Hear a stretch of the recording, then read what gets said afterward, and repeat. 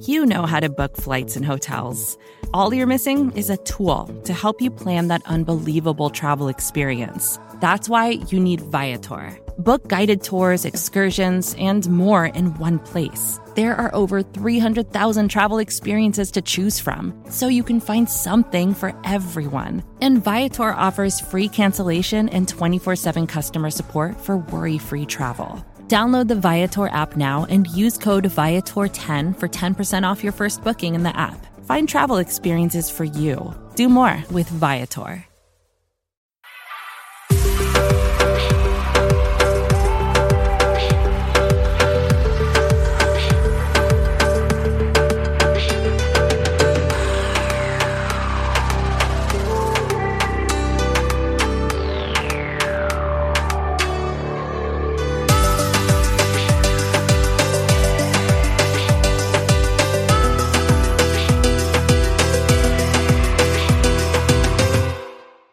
The Orange and Black Insider Bengals podcast coming at you live this Wednesday night. Hopefully this platform, we are using it for the second time, StreamYard, which is streaming to YouTube. Hopefully you all are seeing our beautiful faces, hearing our wonderful voices. A lot to get to tonight, a ton to get to tonight. Before we kind of let you know what's going on, I want to bring in my co-host, John Sheeran. John, how are you, man? You got us a good get for a guest tonight. Yeah, we'll save that announcement for later. But how was the Pacific Northwest? How's that rain? That kind of came out of nowhere. So it was crazy, dude. I want to talk about that before. Well, yeah, I'll talk about that. So it was crazy. The rain was it kind of dumped on us for about 15 minutes or so in the game. It was coming down pretty hard, but then it just stopped, and then it was sunny. Really wasn't that cold. It was pretty awesome. So, you know, that the game itself was really fun. The stadium was awesome. The Seahawks fans were very cordial. And John, believe it or not, I was recognized in a number of places, as obviously subsequently you were, even though you weren't there, but they recognized us from this podcast. A lot of Bengals fans that were in Seattle recognized me walking down the street and in a restaurant bar before the game. Inside the stadium, they recognized us, met a lot of cool people. I remember Brandon and Dalton and Eric and a lot of others out there. I know there were some others that wanted to meet up with us. I wanted to meet up with you as well. Unfortunately, it was a real quick trip, but had a great time. It was great meeting all of those Bengals fans. I got to also see a friend of mine that, kind of knows other friends and my wife and all kinds of stuff. So that was kind of cool. Really good experience, and it poured and actually thundered, which is rare, Saturday night, which was different. But all in all, good experience. I appreciate you asking, but I was very flattered that people recognized me, recognized us, know what we do, and listen to our show, man. It was pretty cool. So did they ask like where I was when they saw you, essentially? Yeah. Yeah, they're like, "Where's John?" I said, "Well, he couldn't make it." That is the ego. That is the ego boost. Yeah, there you go. Well, some people were like, "Hey," they kind of saw my brother, and they're like, "That's not John, is it?" I'm like, "No, it's my brother. It's not, you know."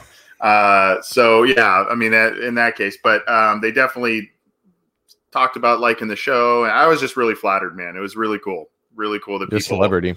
Are you a C or a D list at this point? I'm probably D-, dude. I'm D- after that. But it was really cool meeting and talking with a bunch of people, and really cool experience. Bengals came up a little bit short, so that kind of stunk. But we will talk about that. We're going to break down the Bengals 1-point loss to the Seahawks. We'll talk about that. We've got a little bit of new Bengals news and notes to get to, so we will get to that. We have a special guest, as I teased early on. My co-host, John Sheeran, locked this one in for us. Eric Davis, former Super Bowl champion, former Pro Bowl cornerback who played for the Panthers and 49ers, among a couple of other teams. He will be joining us. He is now part of the Believe in 49ers podcast host. He's been on the NFL Network. He's a really popular guy. Stoked to have him on. We're going to preview the Week 2 matchup with the 49ers with him coming up about midway through the show. And then we're going to kind of close it up with some observations and predictions of our own for Week 2, some other little tidbits of information, announcements, all that stuff. We'll get to it all. We are so grateful that you are joining us live. And for those who download the program after the fact, thank you for your support as well. You can get this show on iTunes, Stitcher, Spotify, Google Play, Megaphone. You can get it on YouTube once again now, and in the great quality that we love to bring it to you. You can get it on YouTube and Cincy Jungle. Thanks for your support. We're excited that the season has started and getting you more and more content. John, what do we say we started off, man? A lot to talk about with the week 1 game. There is a lot of hair tear out, frustrating moments by the team. A lot of people think it's a pleasant surprise as to even losing by a point in that venue against that quality opponent.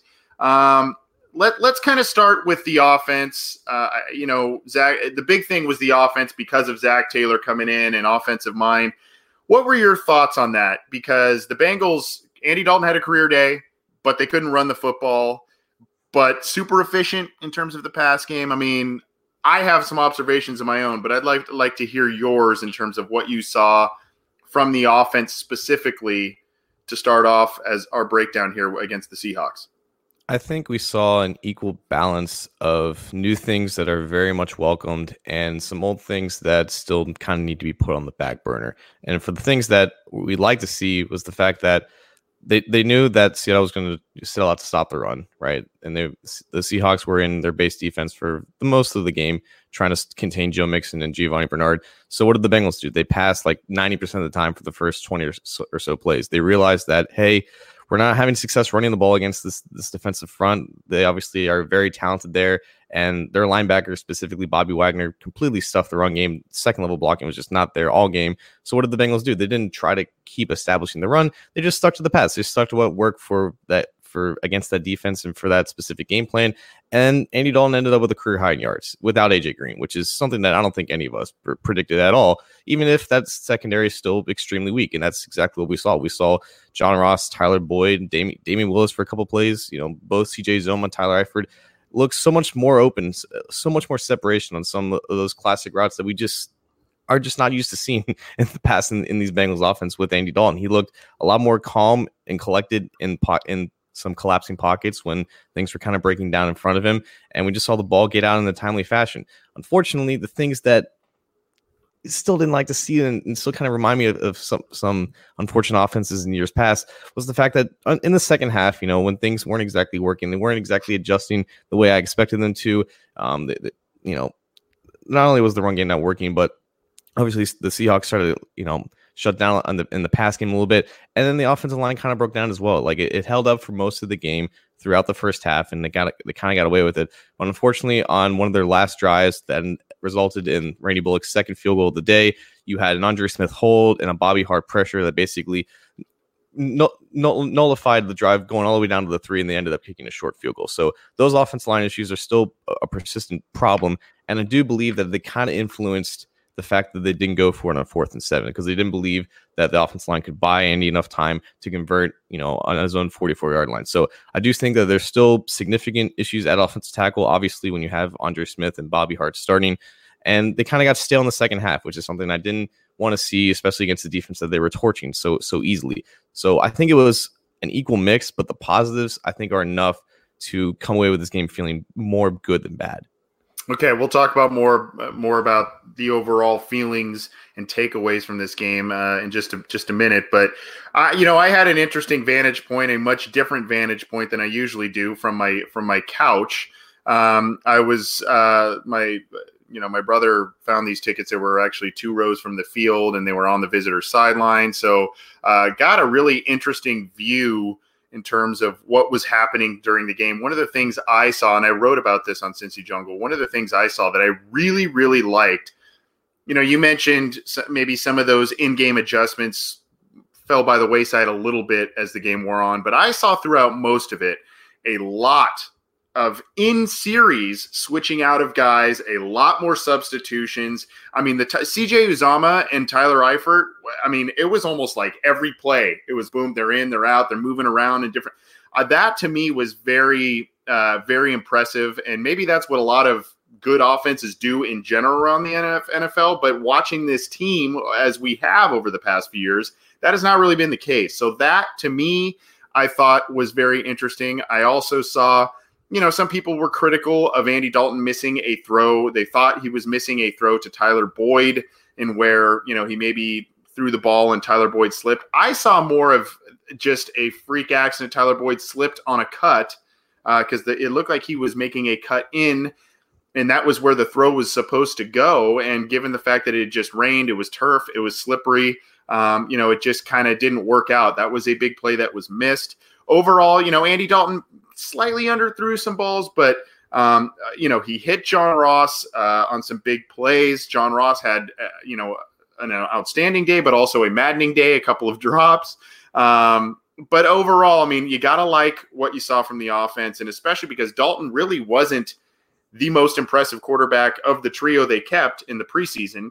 But he was really throwing to spots, throwing guys open, and guys were getting open. There's a lot of separation, and you got to like that. I don't know if you have any more additional thoughts on the offense. I would be remiss if I didn't talk about the defense, though, as well, John, because that was, I think, even more surprising performance. 4 sacks, only gave up 20 points to a Seattle team at home. I thought that was a great job by Lou Anarumo. A lot of mixing up and masking of deficiencies, I thought, on that side of the ball. I was charting the game the other day, and I didn't start counting the different variations of defensive line fronts until about the second quarter. But through the last 2/3 of that game, I got through 9 different permutations of how they grouped that defensive line, whether they had 5 guys when they were in their 5-2 or 3-4 front, whatever you want to call it, or when they were in their basic 4-2 nickel fronts. But they had a ton of guys rotating, and then you mentioned on the offensive side of the ball, but on the defensive line, you have 9 guys active, and pretty much every one of them except Reynold Wren got equal opportunities in multiple spots. You had Josh Tupou playing both nose tackle and 3 technique. You had Ryan Glasgow playing a lot of 1 technique instead of Andrew Billings in your base 4-man fronts, but also you had Billings and Glasgow and Atkins alongside him at 3 technique. And then you had the stars of the defense in Carlos Dunlap and Sam Hubbard aligned as like a 3-4 outside linebacker in a 2-point stance and handling multiple responsibilities that come with that position. And it was arguably Sam Hubbard's best game of his career. And we've talked about Sam Hubbard over the offseason as a potential breakout performer. And it really does feel like he's lived up to the hype. It really does feel like all of that praise coming out of the building for him is really culminating into a special product on the field. 2 sacks, I think 10 combined tackles, a ton of defensive stops in the run game. And just, Hubbard, Dunlap, Nick Vigil, who was a QB spy for most of the game, did a great job of containing Russell Wilson. And that was something that also Seahawks fans were talking about. He looked kind of frazzled for a while there. He wasn't able to escape the pocket, make plays on his own, and really extend plays out of the pocket and throwing receivers open when he's going towards the sideline. And that was so critical, at least early on in the game, when the Seahawks offense was very stale and they weren't running the ball successfully, but they weren't letting Wilson kind of do his own thing, which is unfortunately a problem in that Seahawks offense and the problem that I was grateful to witness. But I think they had a great plan for how to contain Wilson, and holding them to 21 points, even though they only had 3 receivers playing, I think was definitely a win for the defense. It's definitely a great statement made by Lou Anarumo. Yeah. And I thought, he and this coaching staff did what I think is their strength as a staff, because they're, for the most part, younger, more innovative minds. They know this is a flawed roster in certain spots, and what they did is they created plays and schemes and mismatches to maximize the strengths and mask the weaknesses. And I really thought that was the case on defense with the linebacker play, and they know they have the talent up front to get after the quarterback, which they did, and really didn't let Russell Wilson do much of anything with his legs, which is a big statement in itself. So I think there is. Keith Brewer in the live YouTube chat talks about Sam Mother Hubbard, woohoo hoo day. So yeah, Sam Hubbard had a big day. So very good day by the defense. Look, the big question now, John, is, you take the offensive performance, which was outstanding as a passing game, especially minus Cordy Glenn, minus AJ Green. You lose Joe Mixon midway through the game. Not great as a running game. I mentioned some of the issues of those guys missing. Defensively, overall, a pretty sound game. A very up and down day from the special teams unit. Randy Bullock misses a critical field goal. Alex Erickson has an uncharacteristic fumble on a punt return. But Kevin Huber had a good day. I guess where I'm going with this is how encouraged are you here? I hate to talk about moral victories because if you lose, right? But quite honestly, when we were talking to people downtown and talking to Bengals fans there, none of us knew what to expect in terms of, it was either going to be a blowout or it was going to be something like this, right? So, and blowout not in the Bengals' favor. Right. So I guess how encouraged are you? I kind of waver because I'm like, well, this was a very tough game in a tough venue, and the Bengals showed a lot that I liked. But there are the silly mistakes that come from an inexperienced roster, a roster full of new coaches, turnovers. I don't know. I kind of weigh that, and I don't really know where to sit. Well, you say silly mistakes by an unexperienced roster when most of the mistakes I saw in the first half came from one of the more experienced guys in Dre Kirkpatrick. And unfortunately, that's kind of what you get with Dre. Everything kind of evens out to the median when you take into account of all of his dumb mistakes. His personal foul penalty and his missed tackle essentially gave up 7 points. He also recovered the Preston Brown fumble. And yeah, he kind of got tripped up by DK Metcalf, but it looked like he just tripped on his leg. So I'm still going to let the jokes fly with that one. So he almost cost the Bengals 14 points in that sense. But regardless, for as much as the troubles that Andre Smith and Bobby Ard had, I don't think they had a false start all game in a very hostile environment in Seattle. So that was a positive to take away from that. I think at the end of the day, like, it looked better than I thought. And they looked better than a lot of people thought they were going to look. They moved up like 6 spots. And NFL.com power rankings, I think 6 more spots, and the Athletic power rankings. Like, this team is intriguing at the very least. We don't know if they're going to be good or not because there's still so much unknown. There's still a lot of guys who are injured, and the schedule could be either very tough or very easy depending on how other teams fare out. But regardless, this was a game that nobody expected them to win, and they were very close to doing so. And with that said, with the fact that they missed a 45-yard field goal. They almost returned a fumble for a touchdown. You have your quarterback, have a freak fumble inside the red zone right after that fumble recovery. The Seahawks also made a lot of mistakes too. Their game plan on offense was definitely not very smart for what the Bengals were doing, and the fact that they just kept trying to run the ball when it just wasn't working. The fact that on that John Ross second touchdown, that free safety took one of the worst angles and timed the worst jumps I've ever seen. If that's Earl Thomas back there, that might be an interception. And instead, it's a 55-yard touchdown to John Ross. But I think you can kind of go back and forth for some of these. And I definitely think that the refs were probably more on the side of the Bengals. I think there was more calls against Seattle that were a little bit questionable. There was that pass interference challenge that ended up going Cincinnati's way. It was kind of evening out for all the intangible factors that didn't happen on the field.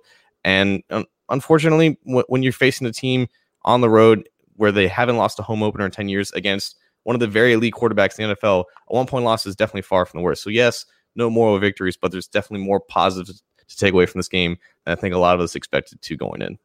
Yeah, Vape Guy, who I think is our good friend John from Cincinnati. Zach is reminding me of Sam Weish. We're already 100% better than with Marvin. Will Smith says, I like the fact that Ross dropped the easy one. Then the next play they went back at him. Marvin would have benched him. So there's some echoing sentiments there. I tend to agree with you, John. I mean, you look at the disparity of the total yards. They had, I think, almost 200 total yards more than the Seattle Seahawks. They had about 200 plus yards more of passing than the Seattle Seahawks. They hogged the ball for more than almost 12 minutes more in terms of time of possession.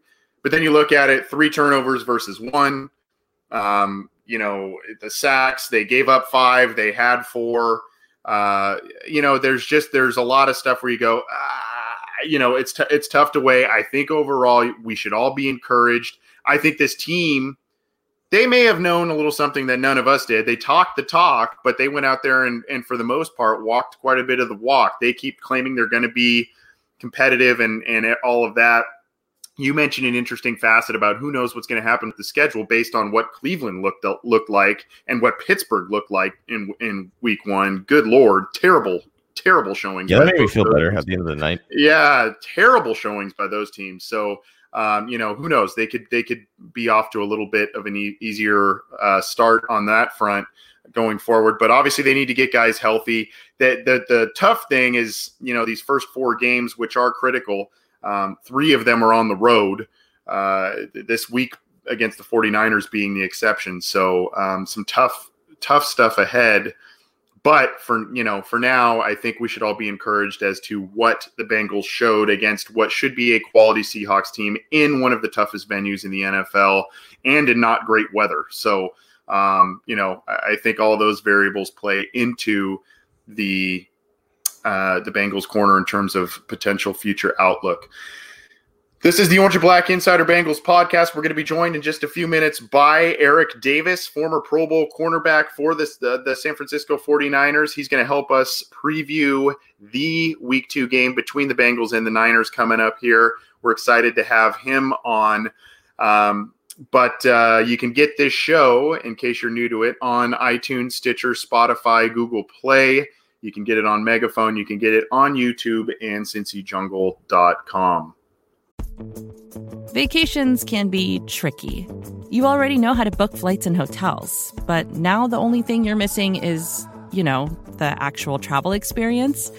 Because is it really a vacation if you're just sitting around like you would at home? You need a tool to get the most out of your time away. That's where Viator steps in. You can book guided tours, activities, excursions, and more in one place to make your trip truly unforgettable. Viator has over 300,000 travel experiences to choose from. Everything from simple tours to extreme adventures and all the niche, interesting stuff in between. So you can plan something that everyone you're traveling with will enjoy. Real traveler reviews give the inside scoop from people who already been on the experiences you're considering, so you can plan with confidence. Free cancellation helps you plan for the unexpected. And 24/7 customer support means you can travel worry-free. Download the Viator app now and use code Viator10 for 10% off your first booking in the app. Find travel experiences for you. Do more with Viator. Support for this show comes from Sylvan Learning. As a parent, you want your child to have every opportunity, but giving them the tools they need to tackle every challenge, that takes a team. Now more than ever, educational support tailored exactly to what your child needs can make all the difference. That's why parents have trusted Sylvan Learning for 45 years as the ultimate teammate in their child's educational journey, instilling in them a love for learning and a passion for reaching the next level. And Sylvan's Insight Assessment can identify gaps in learning and areas that could be of concern for your child. It's a 360-degree view into your child's learning that you can't find anywhere else, and helps ensure that your child didn't miss something in school that might put them at a disadvantage in the future. And right now, it's the best price of the year at $29. Go to sylvan29.com to learn more and get your child's assessment for only $29. That's SYLVAN29.com. Before we bring in Eric Davis, John, just some news and notes, and I think you wrote on some of this, one of which is, a lot of it actually has to do with AJ Green, either people talking about AJ Green talking really for the first time since his injury. You put up a post, I believe it was on Wednesday, Tyler Boyd talking about, AJ Green's return. Not many people are going to be talking about the Browns anymore. Nothing more than kind of hype up speak from a player, or I don't know. How do you feel about that? That's Tyler Boyd, man. Like, him and Joe Mixon just have that bravado and that confidence to them. And I think it would have a little bit more weight if they didn't have to wait like 3 months until they play them. I think they play them the first time in like the first week of December. Who knows if Cleveland's going to be good or bad by then? Who knows if the Bengals are going to be good or bad by then? So those matchups will have some extra heat with them. But nah, man, like, I think there's just momentum right now with how this offense looked. And I think just the recent development with AJ kind of just put everybody in good spirits. And the fact that AJ is, talking up Zach Taylor in ways that he never really talked to Marvin Lewis before, talking about, how smart he is on the sideline and, talking about in-game adjustments, actually just mentioning that phrase, and the fact that the head coach acknowledges that they exist. I think there's a lot of good spirits right now, and I think that was just Boyd just being who Boyd is. So AJ Green talked about his injury and the timetable of return and all of that is still kind of up in the air, but he was kind of doing some rehab field work, has been running on a treadmill. So that's kind of positive news. Jeff Hobson still talks about the Steelers game as his possible return. Do you think he comes back any sooner based on the fact it seems as if he is ahead of schedule, or do you think they're going to play it safe? I have no idea. I really don't. I think I would also say that the Steelers game is probably the earliest that he comes back. But because I think having him for 11 strong games, I think is better than having him for 11 strong games in like a half game where he could threaten to get, or there's a bigger risk of him re-injuring. I think just how important he is going to allow them to just take their time with this and not completely rush him back. Obviously, they want him back as soon as possible, but I think like a week ago, we weren't even sure when he was going to get the boot off, and now he has the boot off. And I think we just need to kind of calm down here and not rush this to a point where it can get worse before it gets better.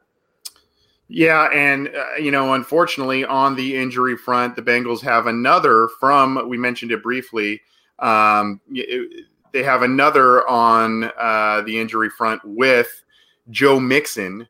Joe Mixon tweaked his ankle. Luckily, he had an MRI earlier in the week, and luckily it shows no significant damage. So he's kind of been day-to-day. He sat out practice on Wednesday.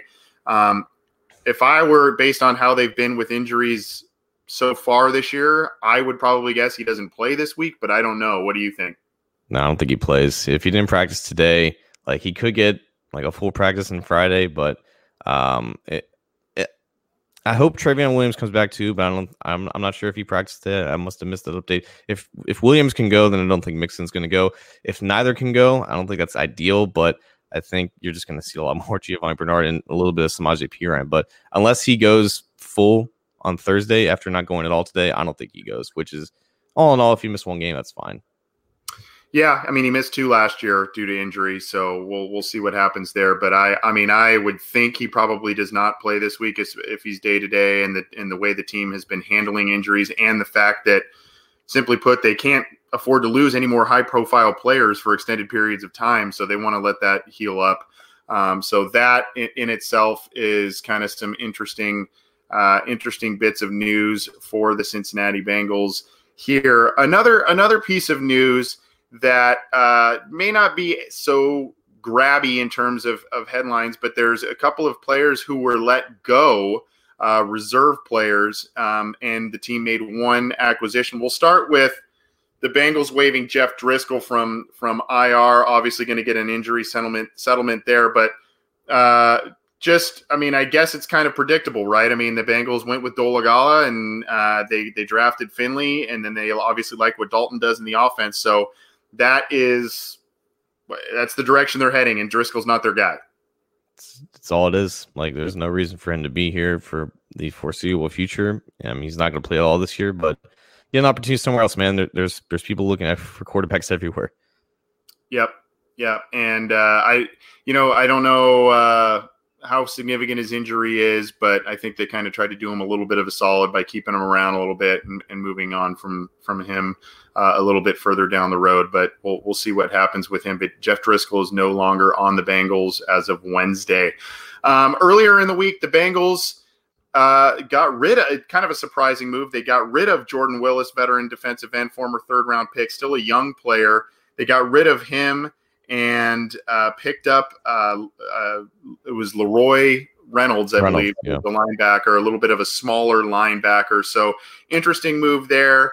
I hate to say I told you so, but I kind of figured the Bengals were going to pick up somebody, and it was going to be after week 1 because the contract is not fully – you can't get the fully guaranteed money as a player, and the Bengals have done this time and time again in terms of picking up a guy after a game or two. But it was a little surprising that it was at the sacrifice of Willis to me. But the Bengals also had such a great performance from some of their main guys up front last week. Maybe they feel that they can, let it ride with those guys, and they need to beef up the linebacker corps.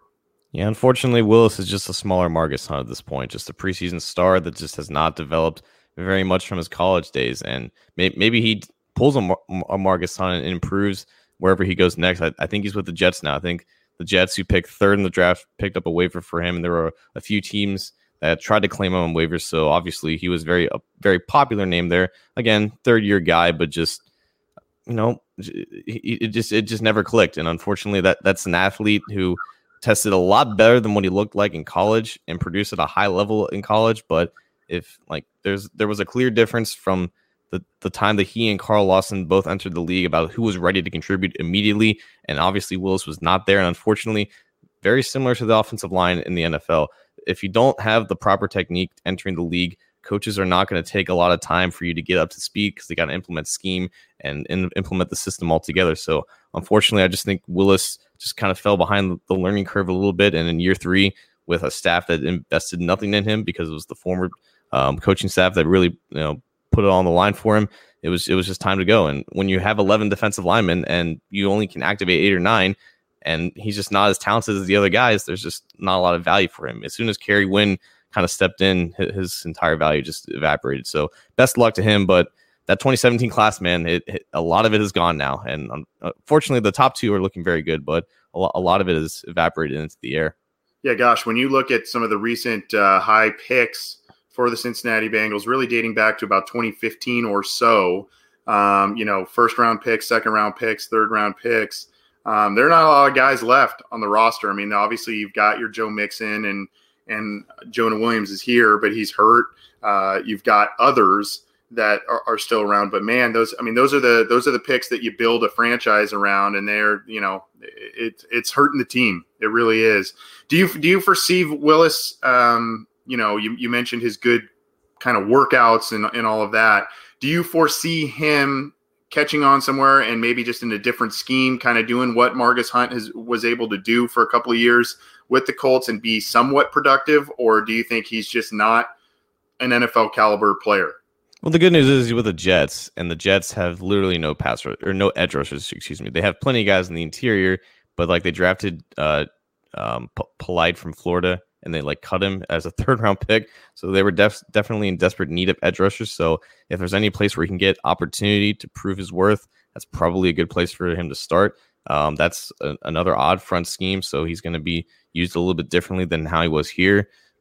And again, that's kind of what happened with Marcus Hunt too. He went from a 4-3 to a more traditional 3-4, which kind of fit his body type as a defensive end, playing more as a 5 technique. So, again, there was flashes in the preseason with Willis, but unfortunately that was just against a lot lesser competition. And unless something really just clicks with his hand usage and his mental processing as a pass rusher, he's just a guy that just can barely stick around as a baseline edge defender. And unfortunately with the Bengals, there was just too many of those guys to keep besides him.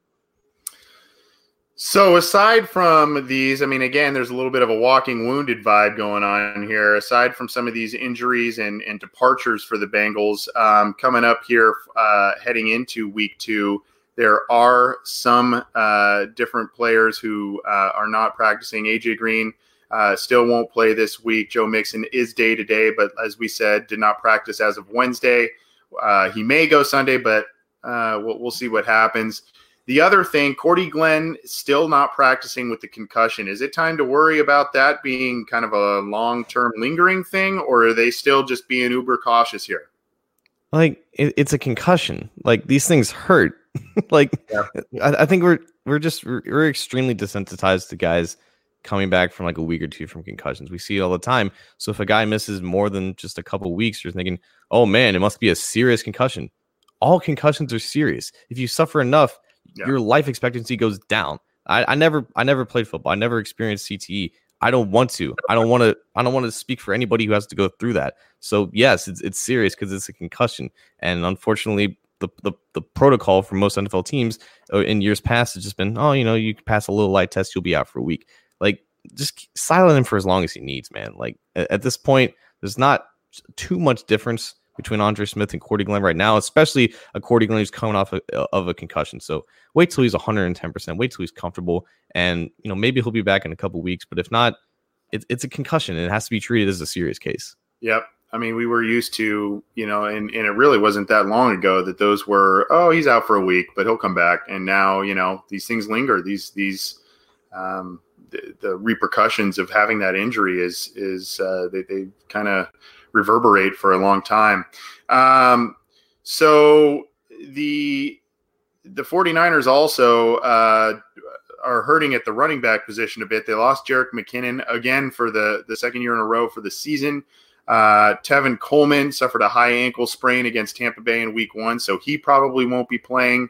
So Matt Breida and Jeff Wilson seem to be the guys who will be taking the snaps for the Niners there. Tyler Eifert got a veteran rest day. I'm assuming there's not really much else going on there, and they're just kind of trying to play it safe with him. And then the good news front, Auden Tate, who hurt his knee and wasn't seen much on last Sunday, he appears to be he practiced on Wednesday in a full capacity, so he appears to be en route to potentially returning to the Bengals. Do you see him maybe having any impact at all this week? Or are they going to kind of continue what they did last week and really focus on Boyd and Ross?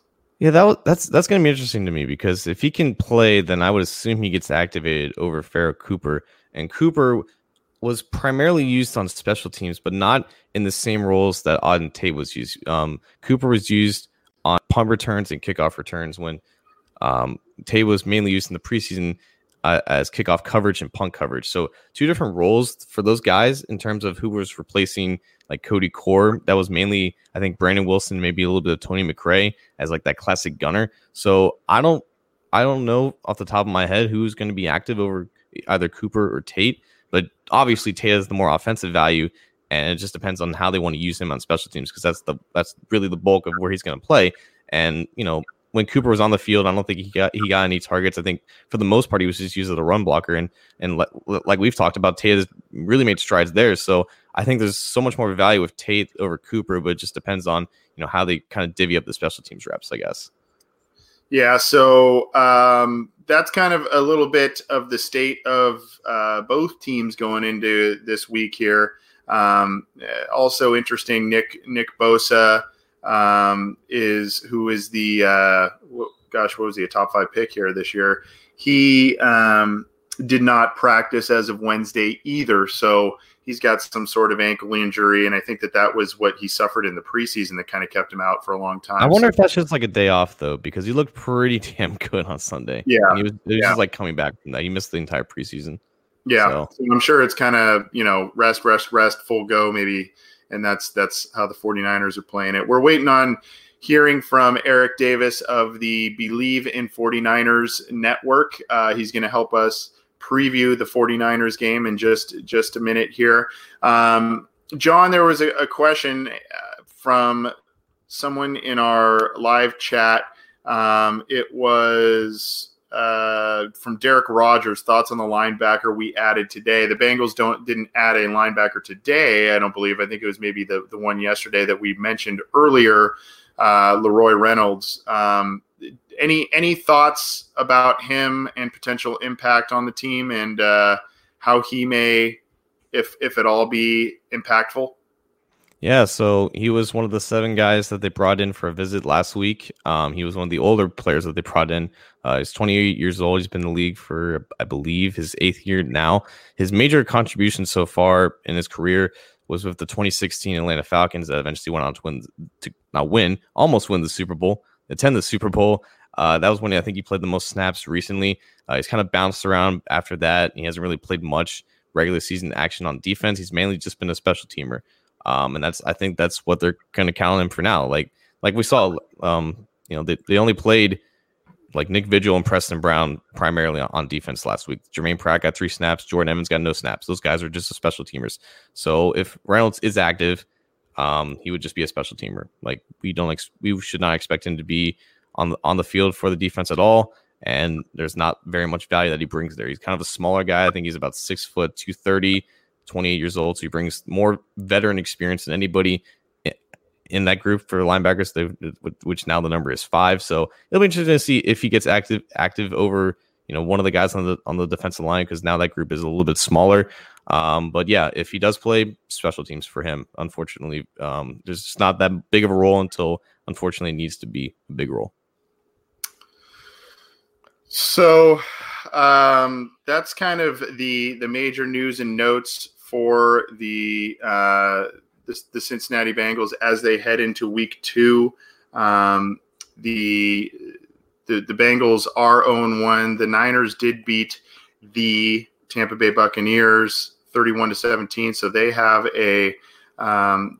coming off a nice win from there, and we'll see how they respond this week.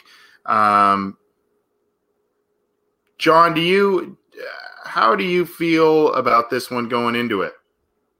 I don't know, because I think right now the odds or the line is +2 for the Bengals, because the 49ers are 1-0 and the Bengals are 0-1. But there was just a lot of talk about how Garoppolo just didn't play very well against the Buccaneers, but it was a 2-touchdown game because the Buccaneers were just that worse. So maybe we haven't gauged a good understanding of how good this 49ers team is, but there's a lot of potential for them to be dangerous. And I think that starts with Kyle Shanahan. He's one of the very few offensive geniuses that I think, deserve that acclaim. And there's just not a lot of big names on that offense. You have Marquise Goodwin, Dante Pettis. They have another rookie receiver whose name I'm forgetting. Deebo Samuel, and Jimmy Garoppolo, who again hasn't played well of late, and he's just coming off a torn ACL, but they still put up 31 points, on the road against the Buccaneers, against a defense that should have improved this offseason. So there's just a lot of potential for them to be a lot more dangerous than I think a lot of us are leading on, because this was a team that won like 2 or 3 games last year. But Shanahan did manage to get pretty equal production from Nick Mullins that he did from Jimmy Garoppolo before Garoppolo got hurt. So maybe it'll take time for Garoppolo to get really acclimated into the Shanahan system, but they have the potential to be very dangerous, and primarily because a great offensive line led by an offensive tackle that I wanted the Bengals to draft, and Mike McGlinchey at right tackle, Joe Staley, who might be a borderline Hall of Famer left tackle. He's still kicking it. He's still really good. And that defensive line is dangerous. When you invest so many first-round picks, like, it's got to be good at some point. And, like, one of their high picks isn't even playing, it's Solomon Thomas. So it's just the addition of Nick Bosa to that defensive line.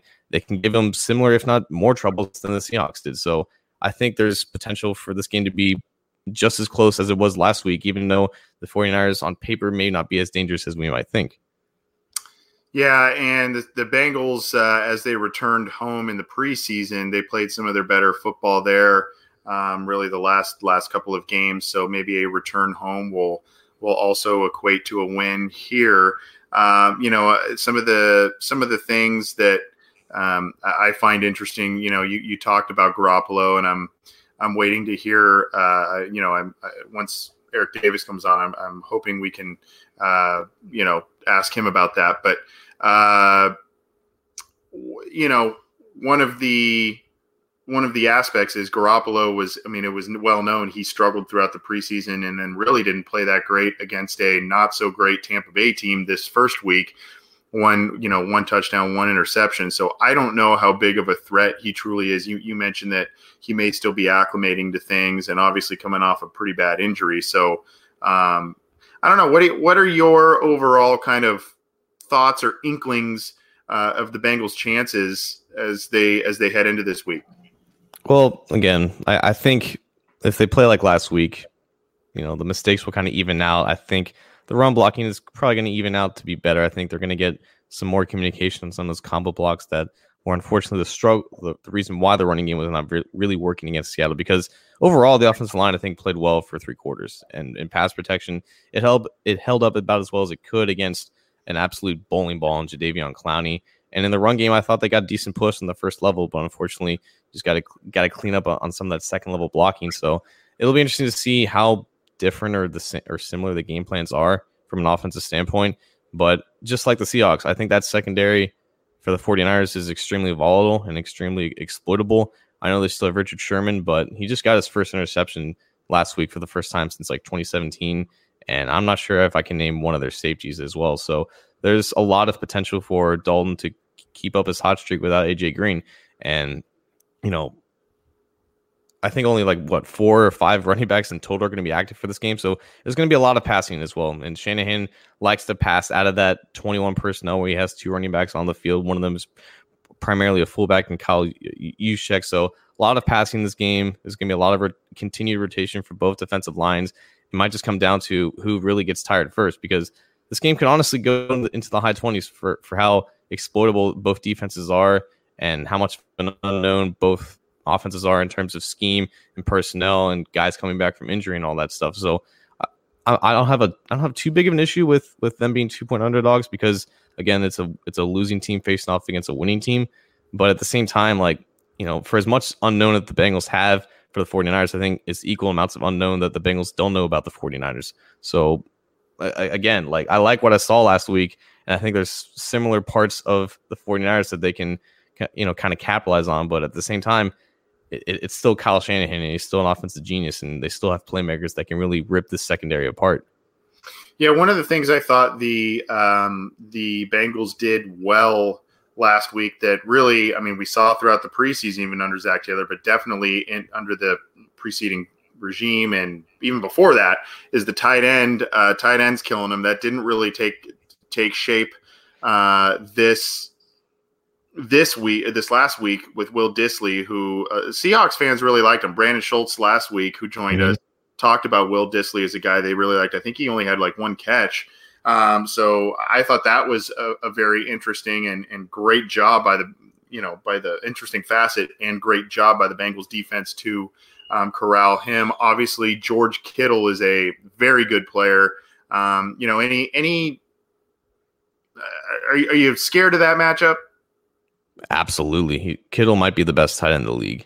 And that's coming from a UC fan who loves Travis Kelce. Like, the fact that he is as good of a receiver as he is a blocker, and he's essentially a younger Rob Gronkowski at this point, because he's so nasty in the run game. He can get to linebackers very quickly, and he can just bulldoze any edge defender that he comes up against. But yards after catch, man, like, Shanahan loves those play action rollouts where he just dumps off to Kittle either in the flat or running like a little medium crosser, and just get Kittle moving with the ball, get some momentum with him. Like, it's hard enough to cover him. It's even harder to tackle him in the open field. And I think almost 60 or 70% of his yards last year came after the catch, and he got well over 1,000 yards. And that was with Nick Mullins as his quarterback. So now he has Garoppolo, who should be better from a talent perspective, even though he might not be all the way there yet. But they're going to have to get creative with how they can kind of minimize the impact that Kittle has. Like, last week, it was keeping Russell Wilson in the pocket and make him try to work things from a limited space. Now it's got to be basically bracketing a tight end who primarily lines up from an inline position. So a lot of stress on, Nick Vigil, Sean Williams, Clayton Fedulum, whoever lines up from a strong side perspective over the line of scrimmage, and kind of just press him at the line, bracket him, make sure he doesn't get comfortable releasing off of the line of scrimmage. And Shanahan is going to find a way to probably adjust for that, later on in the game, and maybe split him out wide a little bit more. But like I said, they might not run the ball as much as the Seahawks did last week, because they're only going to have 2 running backs active. So they're going to try to, utilize, Matt Breida and George Kittle as extensions of the running game with some short, quick passes to try to get the ball out of Garoppolo's hands a little bit quicker. And that's definitely going to be something that they need to capitalize on. Make sure that if Kittle destroys them, it's in the underneath game, and wrap him up quickly and get to him quickly, because he's a big man to bring down. Yeah. Like I said, obviously last week they did a good job corralling Dissly, but Kittle's a different animal altogether. And, who knows if now the Bengals have now that they've put stuff on tape, if teams are going to play, if they're going to be able to catch up on stuff, maybe that, the Bengals did not put out on tape during the preseason, or if it's, if the team kind of is still able to do what they want to do, even though now, they've tipped their hand a little bit in terms of potential predictable play calling, that sort of thing. So we'll see what happens there. I have a pretty good feeling about this week, John. Personally speaking, I think that the Bengals, this is a game that they can handle. At least based on some things we saw last week. Obviously got to clean some stuff up, but I think they probably could come out victorious. Maybe a 23-17 score for me. I don't know about you. Here's my thing. The 0-2 curse is extremely real. Like, from 1995 to 2013, 12% of the teams who finished 0-2 didn't or make the playoffs. So 88% of the teams who start the season 0-2 missed the playoffs. So obviously that pressure is extremely high. It's going to be maybe the hottest game in the history of Paul Brown Stadium, approaching, I think, 95 degrees. And you're going to wear all black. Like that's the plan. They're gonna bring out the Black Pants for this one. They're going to be sweating their butts off, but right after kickoff. Yeah, I don't know about that one. Yeah, It's a great fashion statement, but I don't know about that one. Yeah, I didn't know that. I didn't know it was going to be that warm. How's the humidity? What's the humidity like? Oh, we're right next to the river, man. Like it just rained a little bit this week. It might rain at the end of this week. Oh my God, this could be a nightmare. I definitely would not want to go to this game. Yeah, well, I'm sure it still probably will be packed. A lot of people are starting to buy back in, it seems, into the Bengals and what Zach Taylor is selling them, and obviously based on what they did last week. I do feel good about this game, but I do think this team needs to potentially get to at least 2-2 through these first 4 weeks. If they can get two games out of these first four, preferably with one of them being against Pittsburgh, I think that that will go a long way for the rest of the season. Even though that the opponents aren't overly tough, the Bills I think are beatable. 49ers are beatable. Pittsburgh at least looks beatable. The Bengals almost had one first week. I just think that those 3 road games to start the season is really tough on a team. So if they're able to get to 500 at least, I think that'll go a long way and maybe having them be competitive down the stretch. I'm just glad that we're not facing Pittsburgh this week, because it would be a complete we're on to Cincinnati. Yeah, that's probably a good thing. Yeah, that's probably a good thing. And maybe hopefully they get a win or two before facing Cincinnati, so they're not they're not all over us. Well, we're waiting to hear from Eric Davis. He had confirmed with us earlier in the week, so we're waiting to hear from him to help us break down the rest of week 1 and hear kind of from the other side of the fence. Obviously, he is with the Believe in 49ers podcast. So hopefully we will get him before shows end. But you got our take on it, at least based on some things that we saw last week.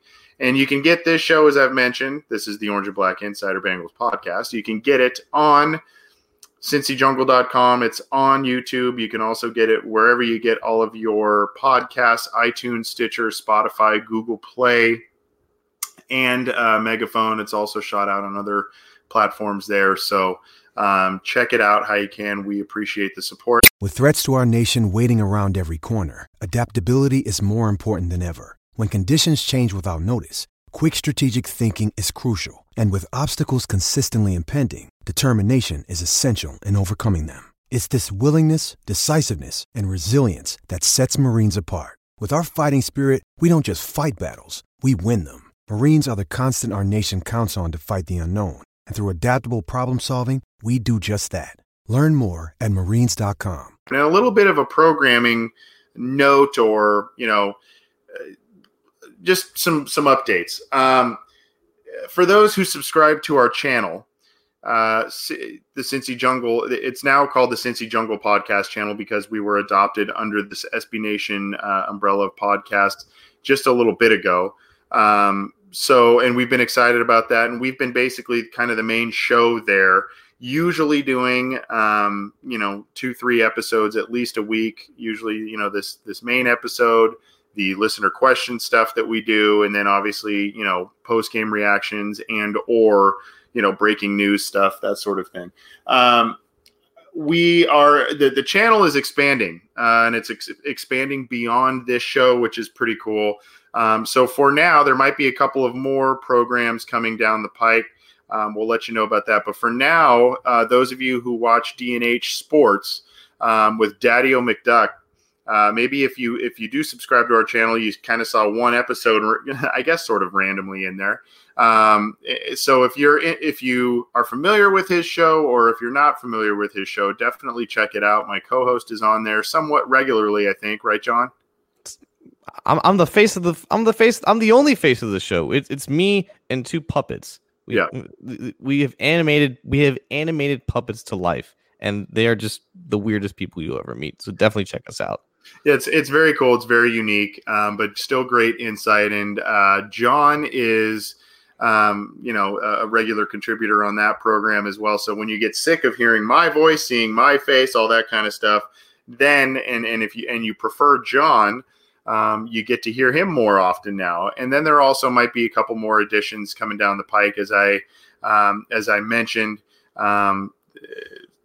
Probably programs that you are familiar with, other Bengals programs that you are familiar with, and we're hoping that ends up being a pretty solid relationship. I wanted to kind of do, while we're still waiting here, I kind of wanted to do just kind of a little mini segment on something, and it's. A lot of people play fantasy football. A lot of people bet on football, that sort of thing. So I kind of wanted to say, what are bad beats, best bets, that sort of thing of the week.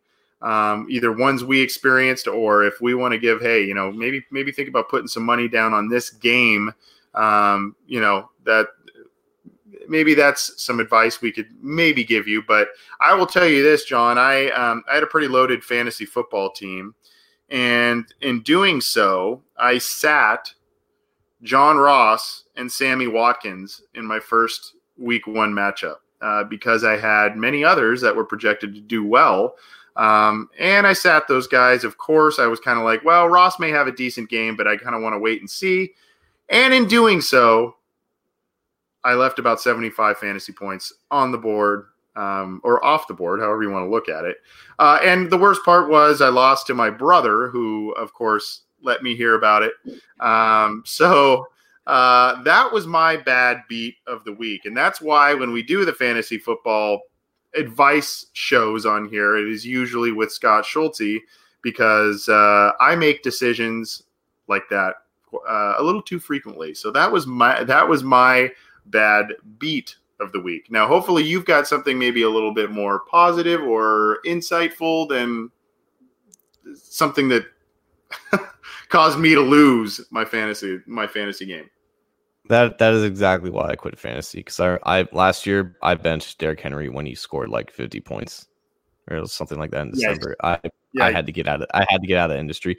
But I'm looking at some of the lines here for these week 2 matchups. I do think that so the line for now for the Bengals is -2. So I think it's flipped from +2 to -2 over the past couple of days.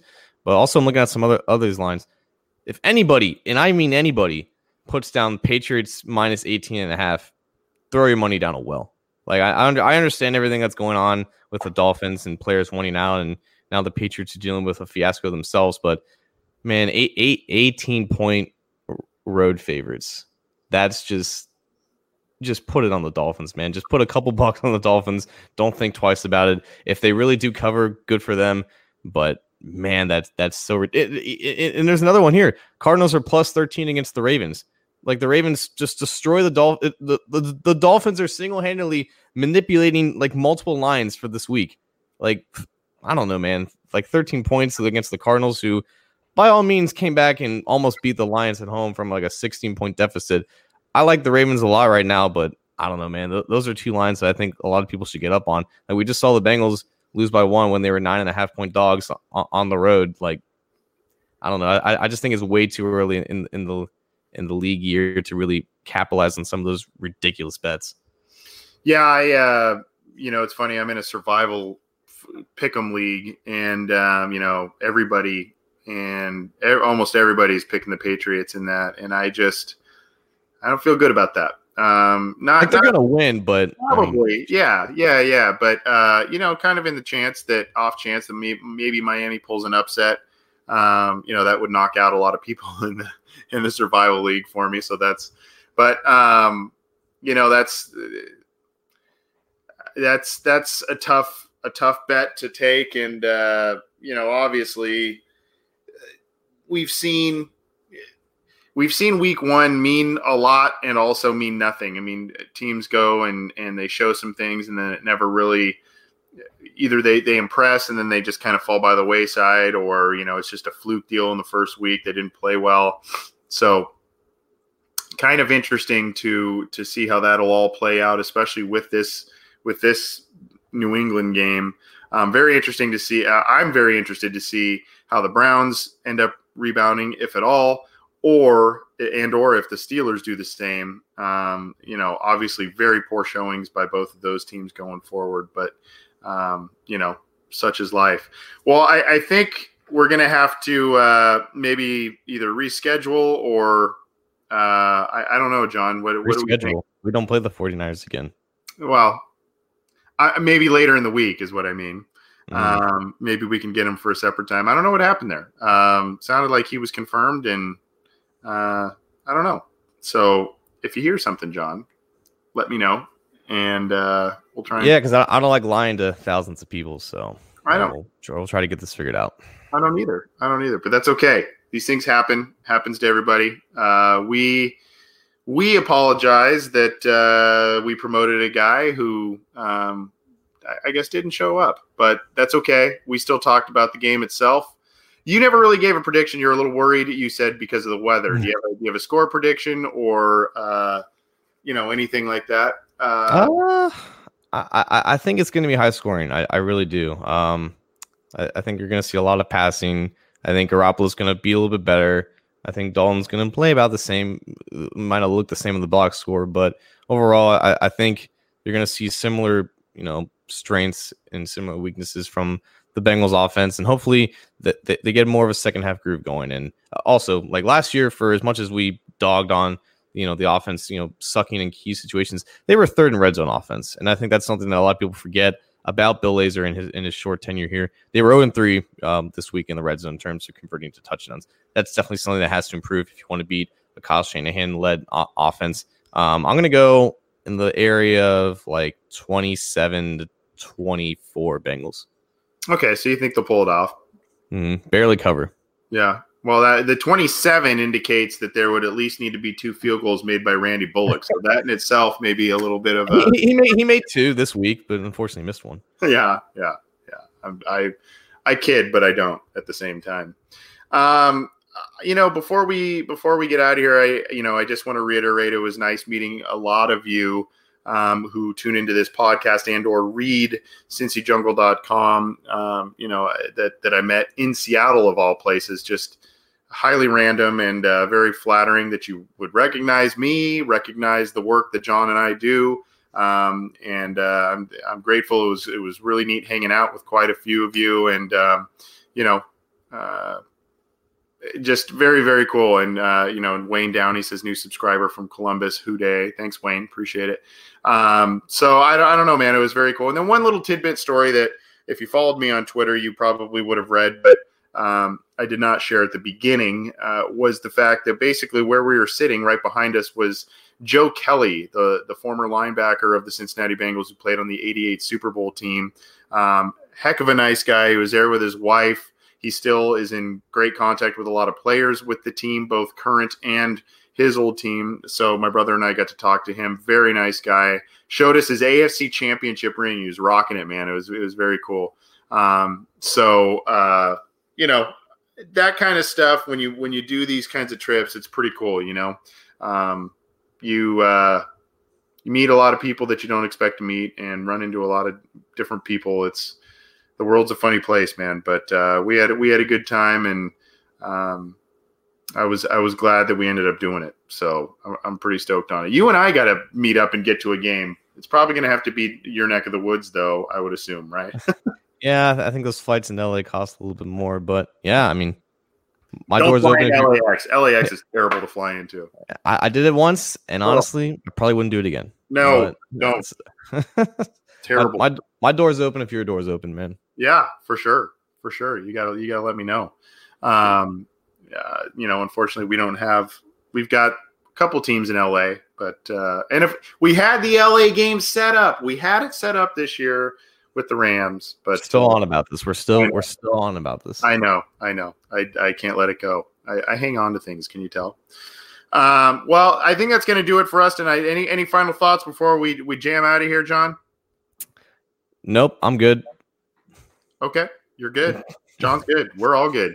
Enjoy the game this weekend. We'll try and get Eric Davis maybe for a subsequent later interview this week. So we will let you know if we are able to lock him down and get a different time for him. But we appreciate all of you tuning in live. And for those who download the program after the fact, this has been the Orange and Black Insider. We will see you soon. Keep it to CincyJungle.com for all the news, opinions, analysis, breaking news, all that stuff.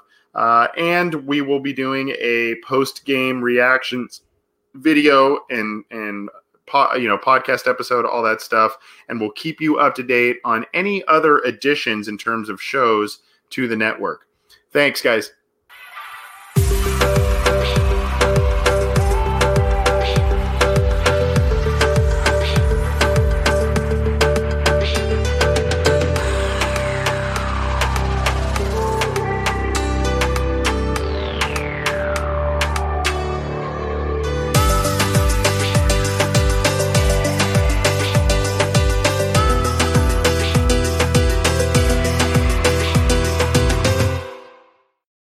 Support for this show comes from Fundrise. Buy low, sell high. It's easy to say, hard to do.